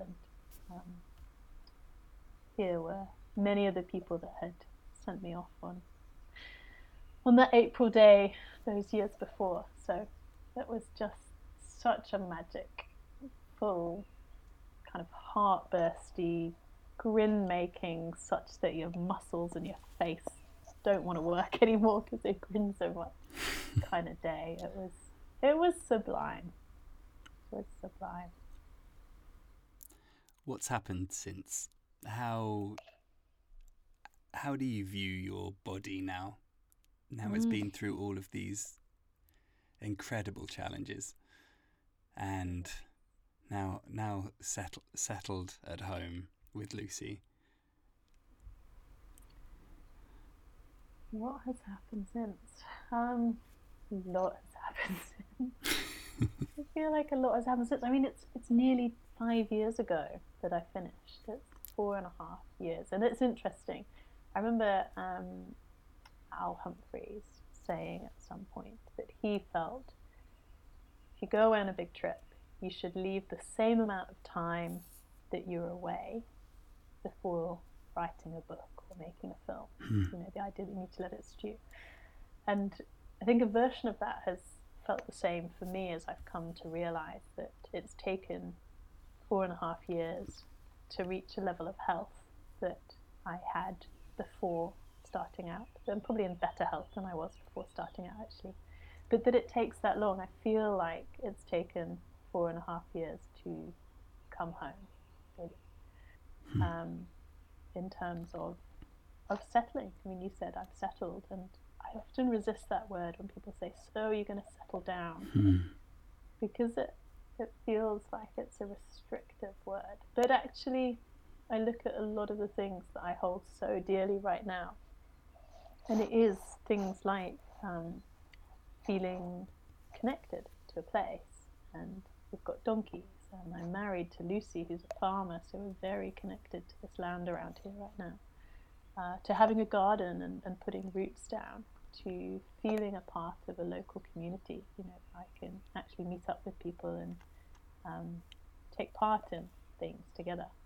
A lot of my friends are scattered about the globe, so I sort of came to realise the last couple of years that part of community, sort of contact was really key. And a sort of changing part of me, I think, from the years where I've considered myself more of a lone wolf, and certainly around my sort of mental health, a lot of the ways that I pushed those challenges down and didn't share them, I've actually realised the power and the need to share those darker patches, and that they're common to everyone. And with my physical health, I mean, that's been a journey and a half since as well. My allergies are much better than they were, but they're still there. I'm still working to get off medication and bring my immune system back into a balance that is less reactive. And a huge part of that last year was having abdominal surgery. I had a fibroid, a big chunky fibroid in my uterus that was causing all sorts of problems. And my hair was falling out. I skinhead for 6 months of last year after I shaved it all off. And sort of healing through that after that operation, and really just coming to understand more about what I was putting into my body, and how that was causing problems. I knew that I was allergic to certain foods, but I'd still eat them, kind of going, oh, but I'm just having a little bit. And realizing, no, you idiot, you're allergic to it. That's making you sick. Stop it. And I've had this whole journey the last couple of years around my mental health, and sort of questioning all those big things that we question when we kind of go into, I suppose, the existential stuff, like who am I and what does it mean, and who am I connected to and what's important, and really kind of letting go of, I think, past hurts and traumas and difficulties as I come to understand more about the effects of trauma on the body. And I suppose it feels like this great sort of softening somehow, being kinder to myself and understanding more about where some of the things came from before, and letting go of them. Just learning a different way of being. I think that's what it is. And there's definitely more being than doing. There's not the same need to push all the time now. There's an actual understanding. It felt like a revelation last year when I realized what rest means. Somebody said to me as I was recovering from operation and my wound got infected. So mechanically the wound, or the procedure's like a C-section. My tummy sort of ripped open hip to hip, and this tumor hefted out and chucked away. But in resting, I was forced into stillness, and I came to realize that I actually had no idea how to rest. What I thought was resting before was not. You can't do stuff when you're resting. You have to do nothing.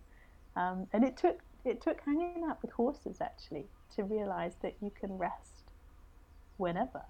Like, all the time is a good time to rest.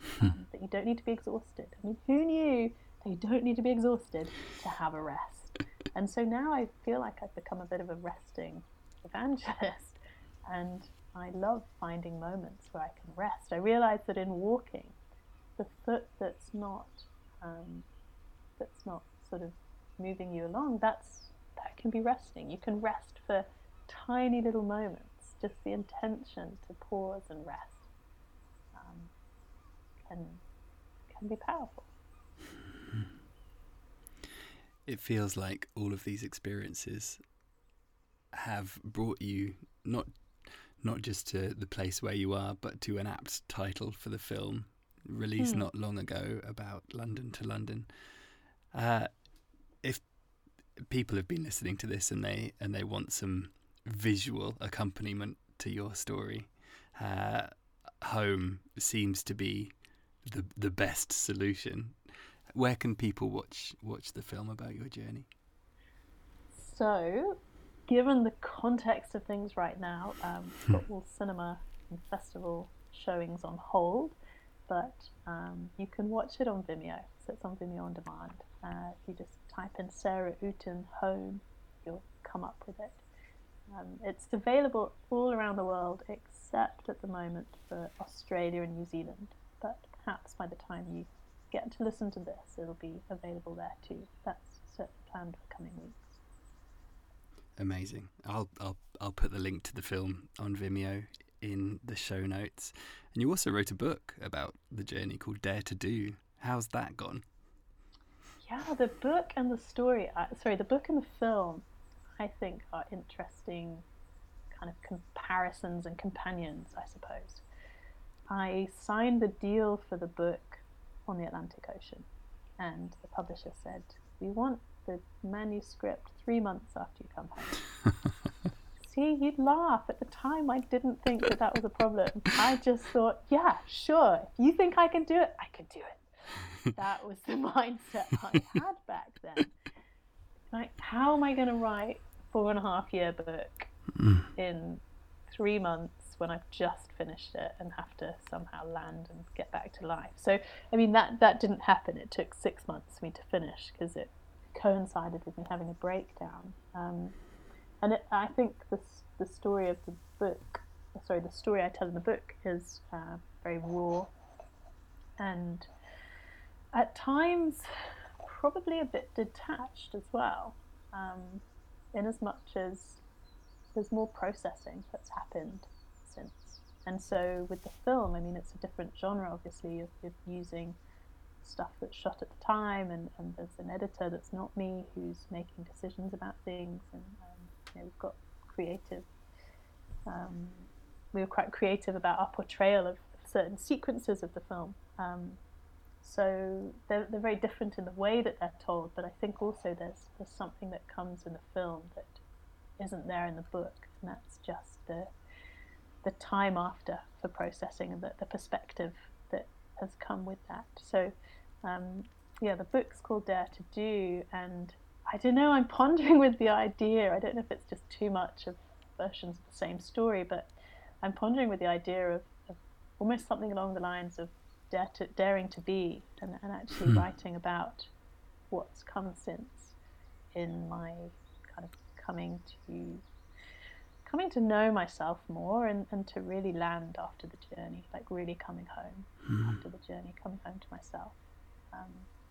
But for now, that's not a thing. It's just a pondering.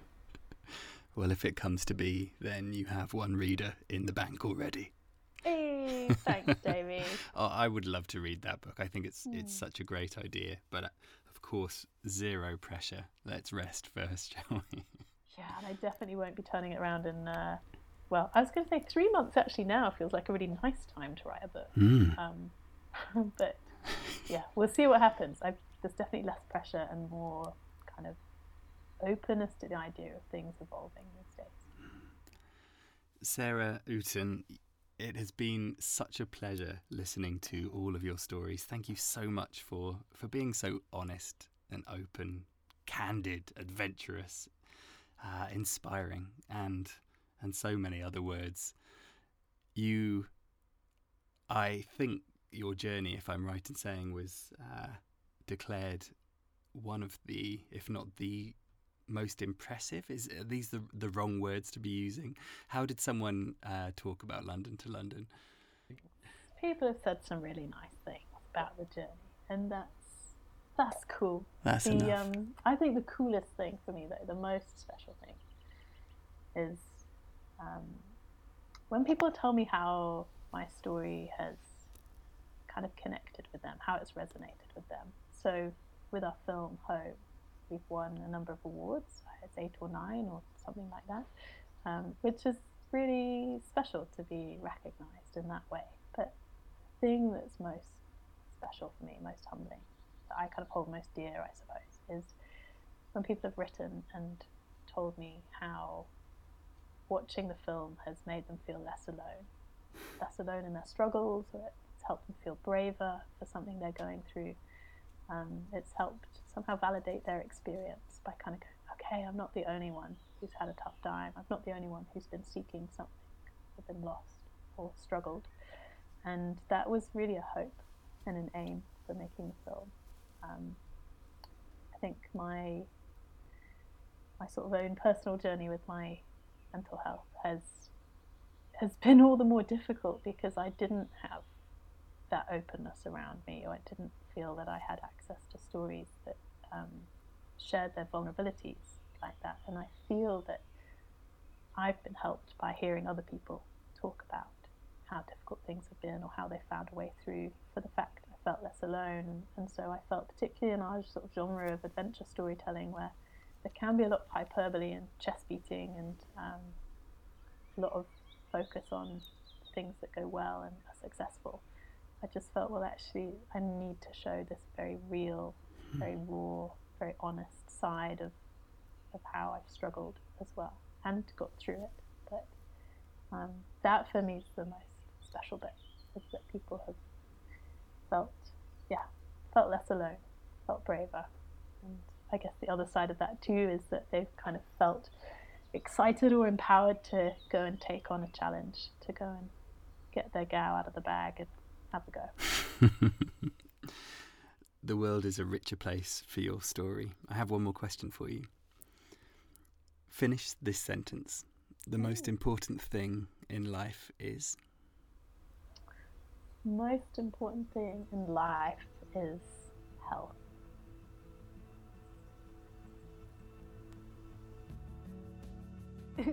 Just one word. Should I just finish it like that? That's it. That's the finish. I just fist pumped. Thanks again for listening in to not only that epic interview with Sarah Outen, but to sticking with me throughout this entire first season of Self-Propelled. 2020 has been a roller coaster, and I've learned a lot from this series of podcasts. I started off with really good intentions. I know I can improve on releasing episodes more consistently, especially, and hope you accept my apologies and reasons for the sometimes incredible spacing between different episodes.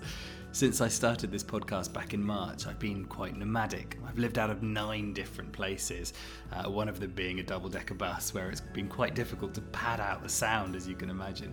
So keeping sound quality and regularity of interviews in rhythm has been the biggest challenge for this podcast's first season, to say the least. I'm glad to say, though, that all going well, by the end of 2020, my wife Ems and I will have moved into a brand new base camp where I'll eagerly be setting up an office and recording studio to give this podcast and my work in general a new lease of life. You can find out more about this new project by searching for @BigSkyOasis on Instagram and Facebook. And in the meantime, I'm always grateful for the positive reviews and messages I've received from you during this first drawn-out season. We'll be back soon with a new series of interviews, and in the meantime, I wish you the best. And as always, if there's ever anything I can do to help as you plan your next adventure, please do drop me a line.